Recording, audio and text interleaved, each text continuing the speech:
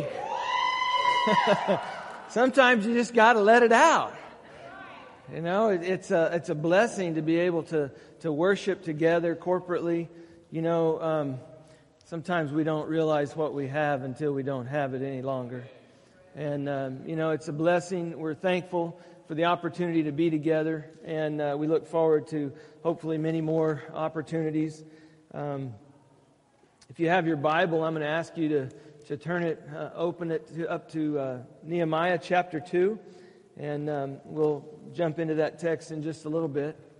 But Nehemiah chapter 2, we're going to continue on in our series, A Vision for Leaders. And you know, we're all leaders. We're either leaders in our home, we're leaders in our community, we're leaders in our workplace, we're leaders in the church. But every one of us has leadership ability and the opportunity to lead others. You know, one of the refreshing marks of young people is their idealism. Even if you know from years of experience that a young person's ideals are not practical, their zest, just the fact that they want to do something, inspires faith and hope for those of us who may have lost our vision along the way, somewhere in the many battles of our lives. You know, someone has said, ideals are like the stars. We never reach them, but the mariners on the sea, they chart their course by them. But you know, as you mature, you learn the real world isn't quite as perfect as you had once envisioned it. You know, there was one jaded pastor, I laughed when I heard this, and I want to share it with you. One jaded pastor put it this way. He said, originally, my life's goal was a big, huge silver banner that said, win the world for Christ. Eventually, it became win one or two. And now it's try not to lose too many. I mean, you know, there's a nugget of truth in there. I mean, some of that is not what we would, you know, we wouldn't say that, but it's a bit overly pessimistic. But there is wisdom buried in that comment.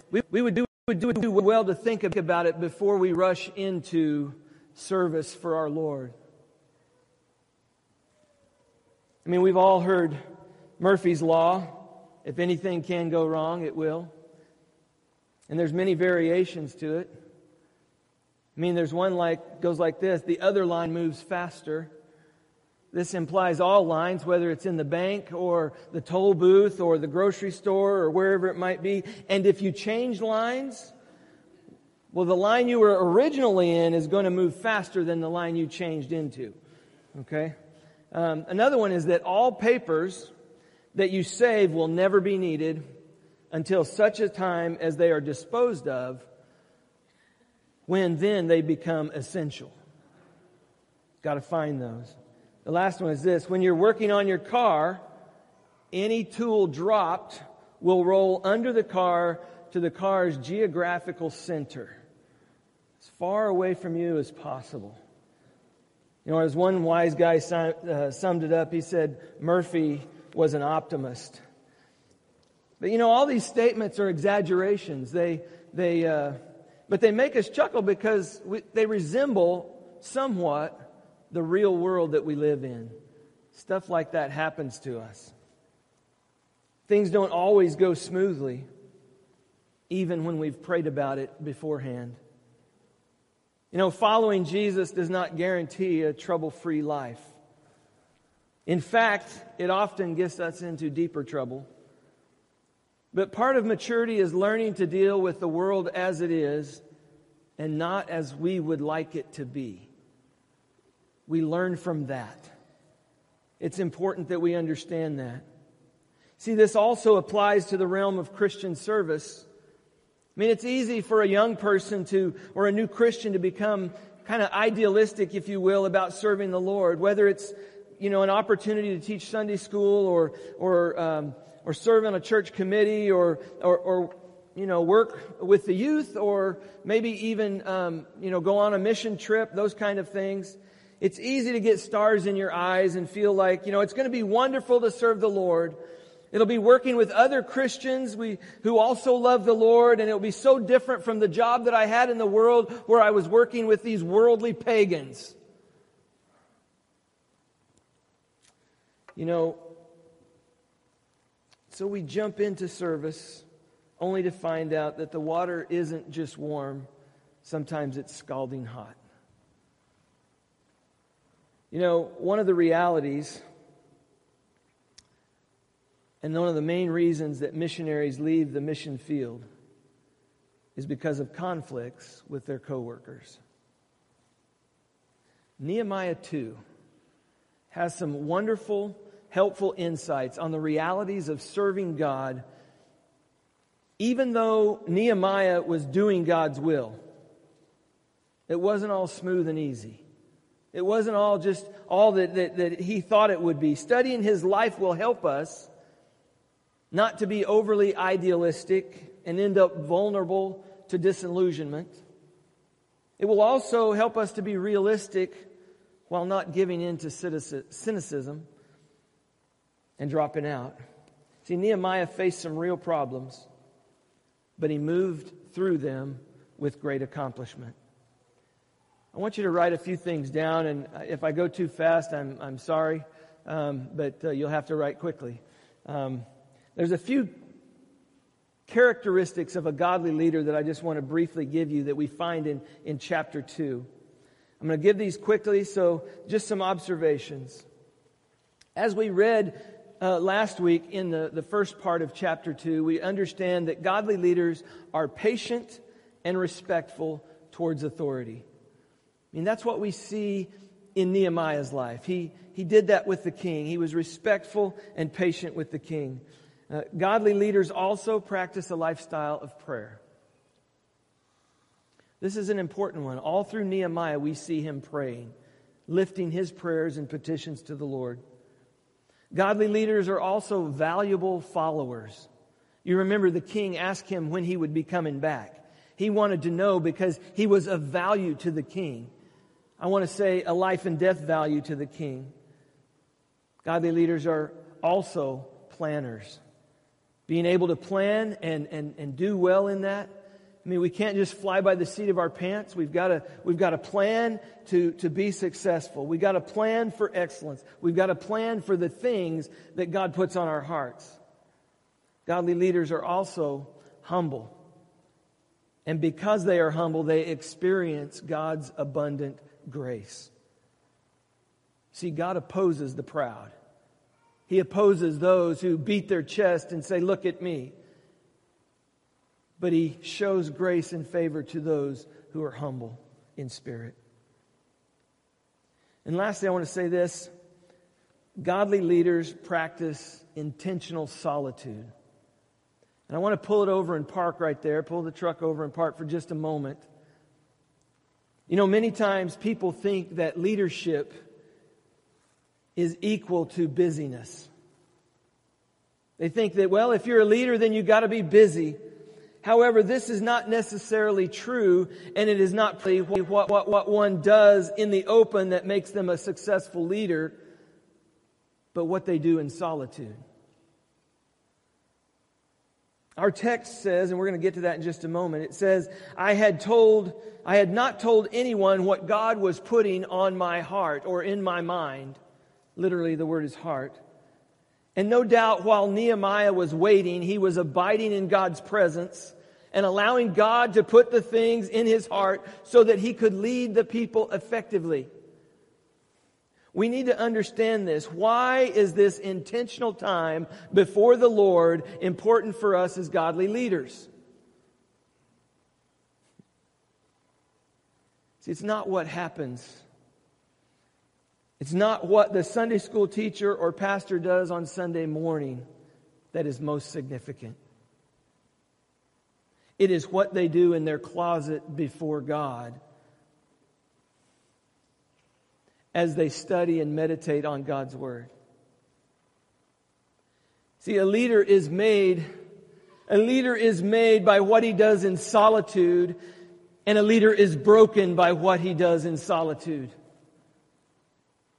That will make or break your leadership. the amount of time that you spend with God. That's what we see in Nehemiah.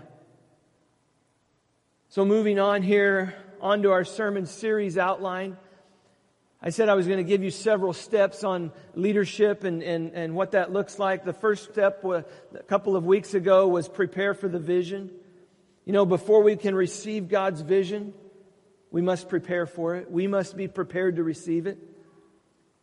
Step 2 is to define the vision. Every successful leader has 3 essential questions they must ask. What is our purpose? Who is our target? And what is our strategy? We've got to answer those questions. See, this plan, these steps, they inform not only us here in the church, but they inform a lot of things in life, in the workplace, at home, with others. If you're a chair of a committee, you need to understand leadership and how it works. And I believe that's vital because I want you to know and to understand what leadership in the church looks like. What leadership in the world needs to look like. Because as we carry it out, that's where we do our leadership. It's not here. It's not always right here, but it's out there. In our homes, in our workplaces, wherever we go. The third one, which we will talk about this morning, is step 3, which is plant the vision. See, vision is a living seed that must be planted in the hearts of other leaders. This is so important. It's a seed that is planted and must be planted in the hearts of other leaders. You can't do it by yourself. I can't do it by myself. Jesus didn't do it by Himself. Oh, He paid the price by Himself. But when it comes to carrying out the kingdom vision, He shared that and He planted that seed in others. You see, when God gives us a vision for the work that He wants us to do, He gives us a seed. He doesn't give us a full-grown oak tree. He doesn't give us a full-grown bush. He gives us a seed of an idea of the vision that He has for us. It's the kernel. It's just I wanted to call it the germ, but I didn't think anybody would get that. You know, they might be like, germ, ah! No, it's the kernel, it's the seed. And He hands us this seed and He entrusts it to us. And the seed has within itself all of the DNA that is needed to bring this vision to fruition, to where it bears fruit. It has it within itself. Sometimes we receive His vision in an area and then we run out and we try to gather fruit from it right away. We want to tell everybody what God has told us and we haven't sat with it. We haven't nurtured it. We haven't given it any time to grow. And we plant the seed and the next day we go out there and we want to bear fruit. We want to see where's the corn at. And it's like, take time, folks. Vision takes time. God's timing. The vision has to be planted if we desire for it to bear fruit. Because you see, seeds that aren't planted don't bear fruit. It has to be planted. We tend to be too impatient. And vision is a living seed that must be planted in the soil of other godly leaders. Read with me, if you will, Nehemiah chapter 2. I want to begin in verse 11 and we're going to read down through verse 20. God's word says this. So I came to Jerusalem, and I was there 3 days. And I arose in the night, I and a few men with me. I did not tell anyone what my God was putting into my mind, literally the heart, to do for Jerusalem. And there was no animal with me except the animal on which I was riding. So I went out at night by the valley gate in the direction of the Dragon's Well and on to the refuse gate, inspecting the walls of Jerusalem which were broken down and its gates which were consumed by fire. Then I passed on to the fountain gate and to the king's pool, but there was no place for my mount to pass. So I went up at night by the ravine and inspected the wall. Then I re-entered the valley gate again and returned. The officials did not know where I had gone or what I had done, nor had I yet told the Jews, the priests, the nobles, the officials, or the rest who did the work. Then I said to them, "You see the bad situation we are in, that Jerusalem is desolate and its gates burned by fire. Come, let us rebuild the wall of Jerusalem so that we will no longer be a reproach." I told them how the hand of my God had been favorable to me, and also about the king's words which he had spoken to me. Then they said, "Let us arise and build." So they put their hands to the good work. But when Sanballat the Horonite and Tobiah the Ammonite official and Geshem the Arab heard it, they mocked us and despised us and said, "What is this thing you are doing? Are you rebelling against the king?" So I answered them and said to them, "The God of heaven will give us success. Therefore we, his servants, will arise and build. But you have no portion, right, or memorial in Jerusalem." Loving Father, I thank you for your word. I thank you how it speaks to us. Father, I ask that you would open our hearts by your Holy Spirit, that your Holy Spirit would convict us, that your Holy Spirit would guide us into all truth.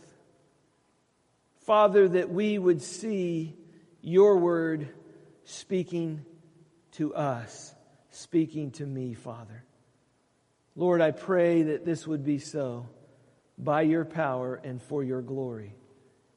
In Jesus' name, amen. You know, if you remember, there's 3 sets of leaders here that must be involved in this vision. I said you have to plant the seed in other godly leaders. And I would say that the first thing that you need to understand this morning is that you must secure the approval of the power brokers. You know, Nehemiah, the power broker, was a single person. It was the king.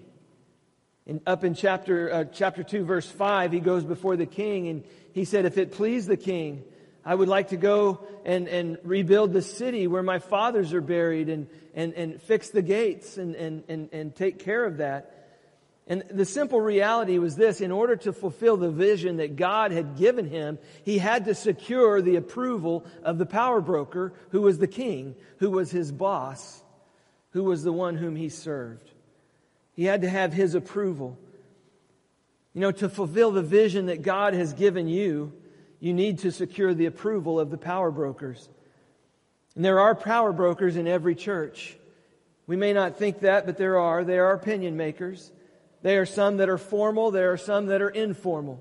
But they're all leaders and they're all influencers. And every church has them. If you don't know who they are in our church, then you need to sit up straight and you need to take notice. Because there are people in our church that influence others. And they influence them hopefully for good. But hopefully we don't have them that are influencing them away and for bad. But understand there are power brokers. And before you decide that this sounds more like a secular politics lesson than a scriptural principle, let me show it to you. Because we see it right here. Nehemiah did just what I said. He secured the approval of the power brokers. You see, it's a biblical principle. Notice that in verse 5, Nehemiah secured the king's approval for his overall plan. He laid out the timing of the plan, verse 6. Verse 7 and 8, the details of the plan. And verse 9, the resources for the plan. So he secured the power brokers in that. He secured their approval for that. And you really only have 3 choices when it comes to dealing with the power brokers. You can get them on board with the vision God has given you. That may take some time. That may take some energy. Or you can fight with them, which is going to take more of your time and energy. Or you can try and outlast them. But really, those are your only three things that you can deal with the power brokers. Get them on your team, get them on your side, get them on board, or fight with them, or outlast them. Those are your three options. So secure the approval of the power brokers. Secondly, I want to say this. Secure the assistance of those whose help you will need. See, in any transition, there are key people that you will need help from, and you need them on board as well with your vision that God has given you. I mean, for Nehemiah, there are two sets of people who help with what he needed. The governors of those areas where he was going to travel through. He had the king write letters to them so that when he came to their border, he could give them his papers and they would see that it was from the king of Persia who ruled over the entire known world at that time. It was from the big boss. And so those governors were willing to give him passage because he secured those whose help he would need. He also secured the help of those who had resources. The king's forest, we read about that in verse 9. But I would say to you this morning, for the church, there are two sets of people whose help you will need in doing the vision that God has given you. The leaders of the territory you are going to go through and the providers of the resources. See, God has given this to us so that we don't have to work alone. It's not all on Ridge's shoulders. It's on His shoulders because it's His work. But there's work that we have to do, and we have to work with other people in completing the vision that He has given us. And so we work together on that, and we secure the assistance. Now, if you don't take the time to secure the assistance of the key leaders, you're going to cause three things to happen. You're going to create confusion in the church.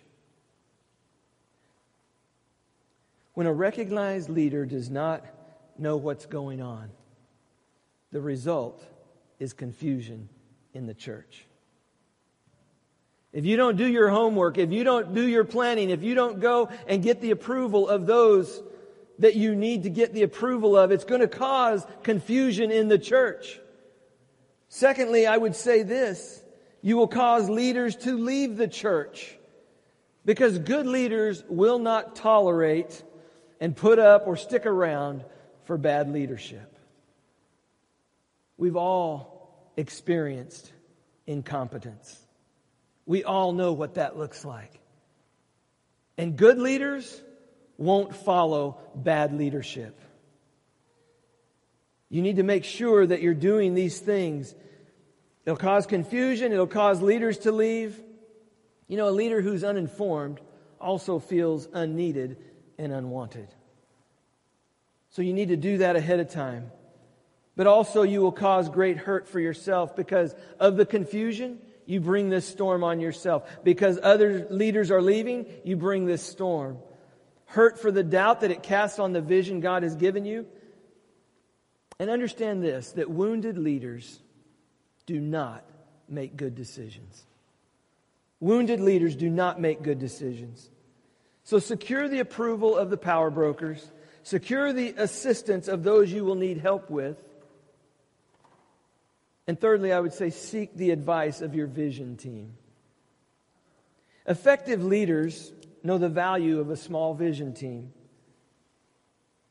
Every leader needs a handful of leaders who can dream the dream with them of the vision of what God has given them to help flesh it out. I mean, look at the effective leaders that we have recorded in the Bible who had a handful of folks, of those close confidants. Jesus taught thousands. He sent out 70. He discipled 12. But his inner circle had 3. You want a model? There's a great model. David, he had an army of thousands. He had hundreds of select troops. He had 30 leaders, but he had 3 mighty men.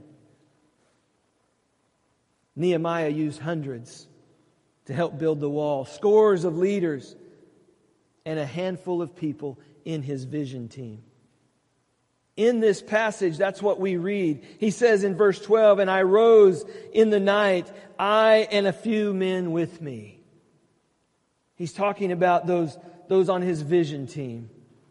See, good leaders use a small group of sharp leaders for their vision team.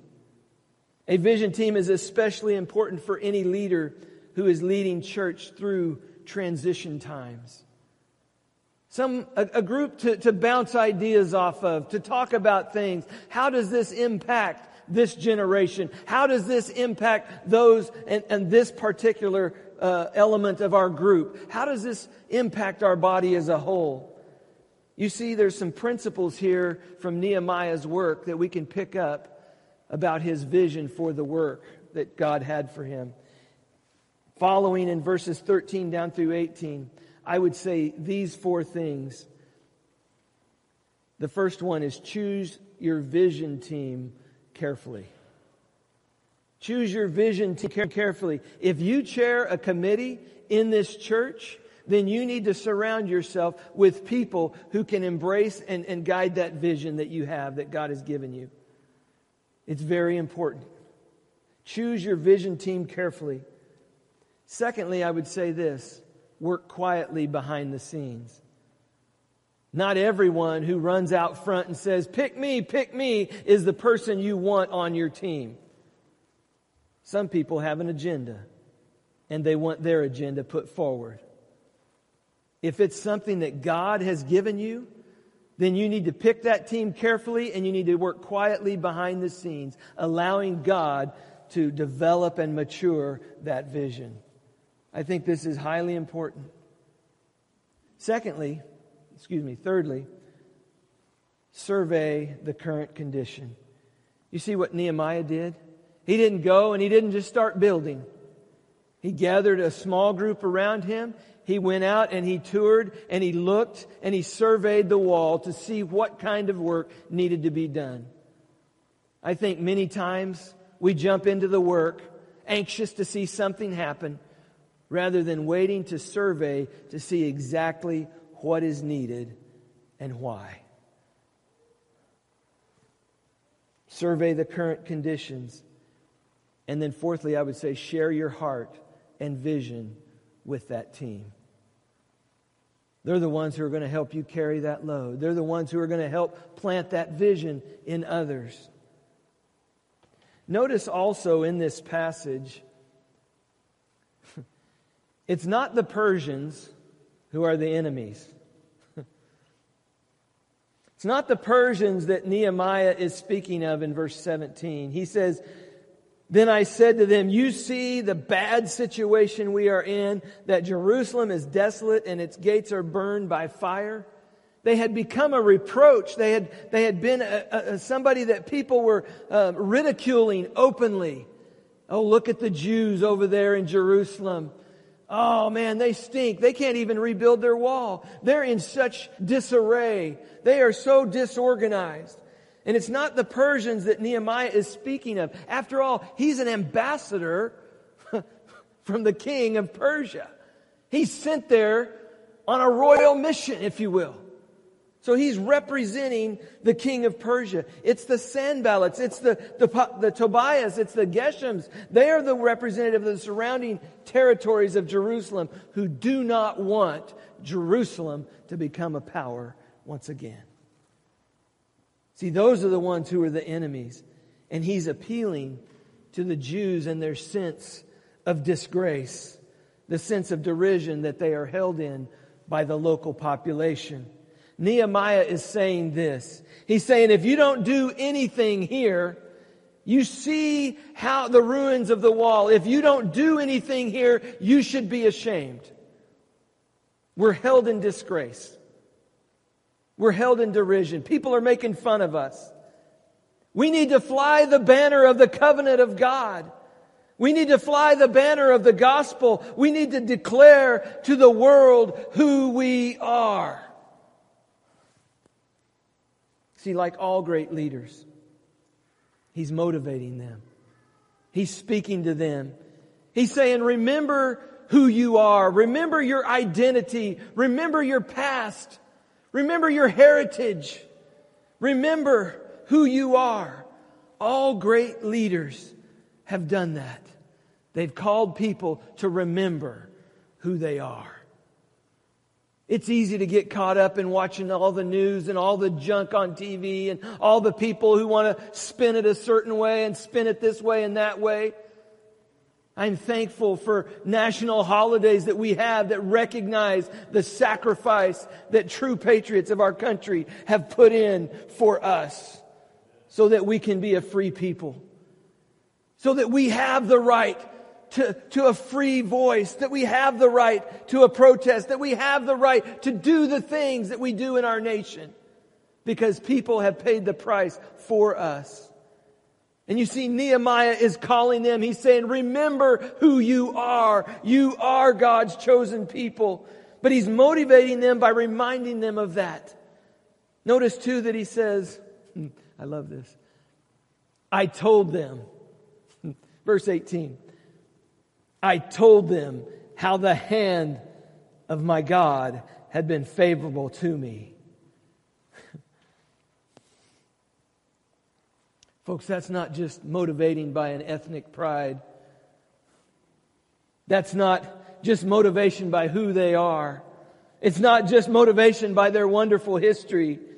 It's motivation by telling them this is God's work. You want to know where God's at? This is His work. That's really what he's saying. This is God's plan. And for Nehemiah's, his greatness, do you see? He is, as a leader, he is different from the greatness that we see of so many leaders today. He's not pointing to himself. He's pointing to Almighty God. He's saying, not saying, look what I have done. I got this from the king. I got this from the king. No, he's saying, you want to know who the king is? He's the king. And He is the one who has given me His grace so that we can do this and so that we can move forward. He's drawing attention to God, saying this is God's plan. This is the Lord's doing. This is God's work that y'all are involved in. So much was the motivation that at the end of verse 18, the people, the nobles, the officials, the priests, the Jews, they collectively said, let us arise and build. So they put their hands to the good work. Folks, this was an immediate response. This was a sign of God's blessing. Because when Nehemiah cast the vision, all of the people said, yes, yes, we want to follow that. You know, these jokers that he mentions here, Sanballat, Tobiah, and Geshem, they had nothing in common. They were kind of in charge of some of the territories around there, but they had nothing in common. Kind of reminds me of the time with Jesus and the Pharisees and the Sadducees. They had nothing in common except their opposition to Jesus. Sanballat, Tobias, Geshem, the only thing they had in common was their opposition to Nehemiah. They just didn't like him because they didn't want to see the Jews. They didn't want to see the Jews glorifying God again. As I wrap this up, you know, ever so often, our grandchildren may spend a night at our house. What a joy it is to see these grandchildren. One of our granddaughters, Emma, she's just a toddler, but she loves to hear Tracy when she sings songs to her.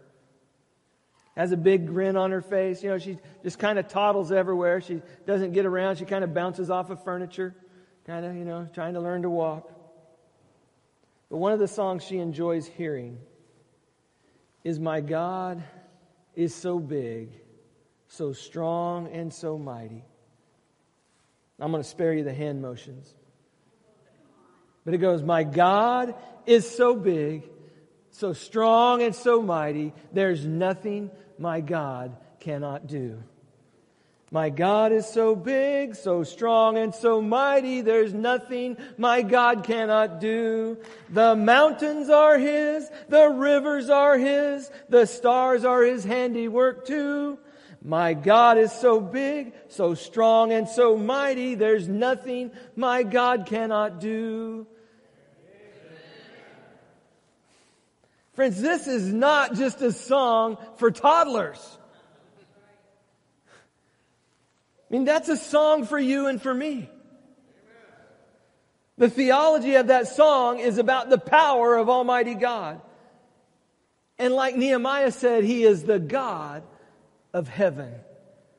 He's the only God there is. He's the creator and the sustainer and the provider. And if you're building a wall, you're not building a wall, but if you are, God bless you. We built one this spring. I wish you well. But maybe there's a project in your life that God has laid on your heart, and you're saying, you know what, Brother Ridge, I'm afraid. I want to say, trust the Lord. Don't be afraid. Trust the Lord. There's nothing my God cannot do. See, I trust Almighty God. I trust this sovereign God, our Lord and Savior. And I'm praying that in our nation today, there will be a great awakening. That we will see sweeping revival. That we will understand that the things that are going on in our land is because we don't have godly leadership that is leading our country. In every situation, in everything, we need to hear from the church. We need to hear from God's people. We need people living it out.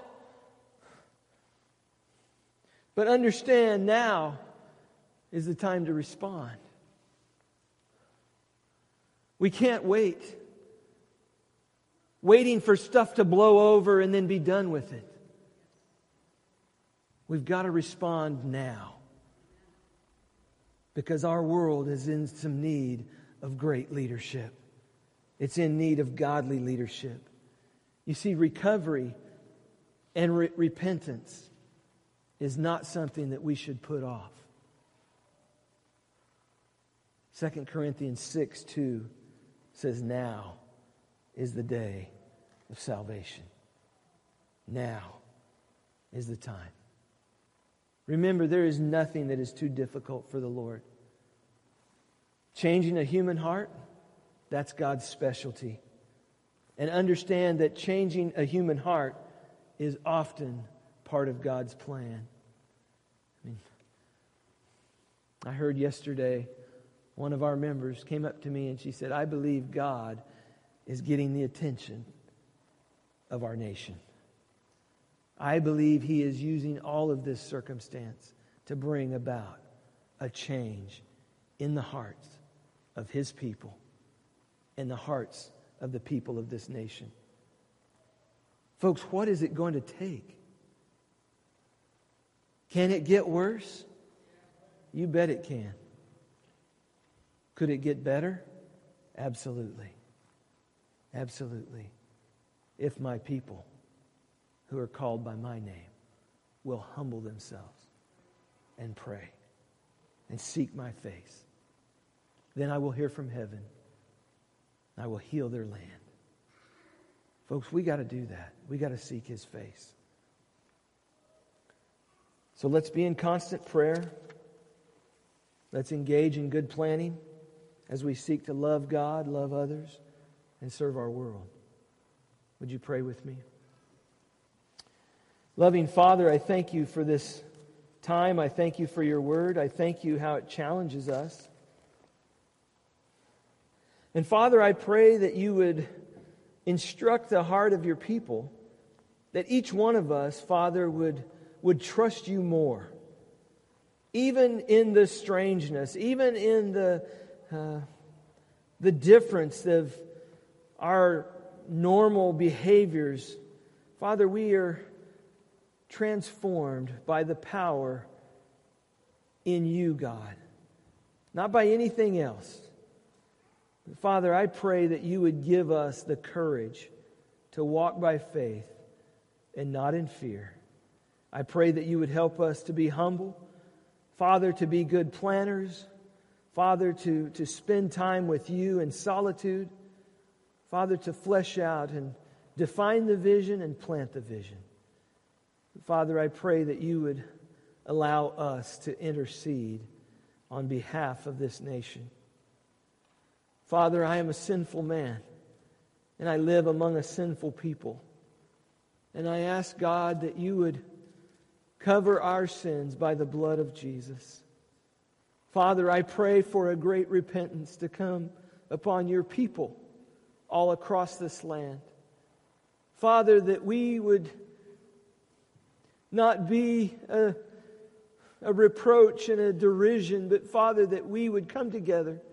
Father, that we would pray, seeking your face with all that we are, knowing, God, that you are so big that there is nothing that you cannot do. Father, we are believing that you will transform our church, our families, our homes, our lives, our nation, this world, by your power and by your might. May that be so as we continue to worship you today. In Jesus' name we pray. Amen.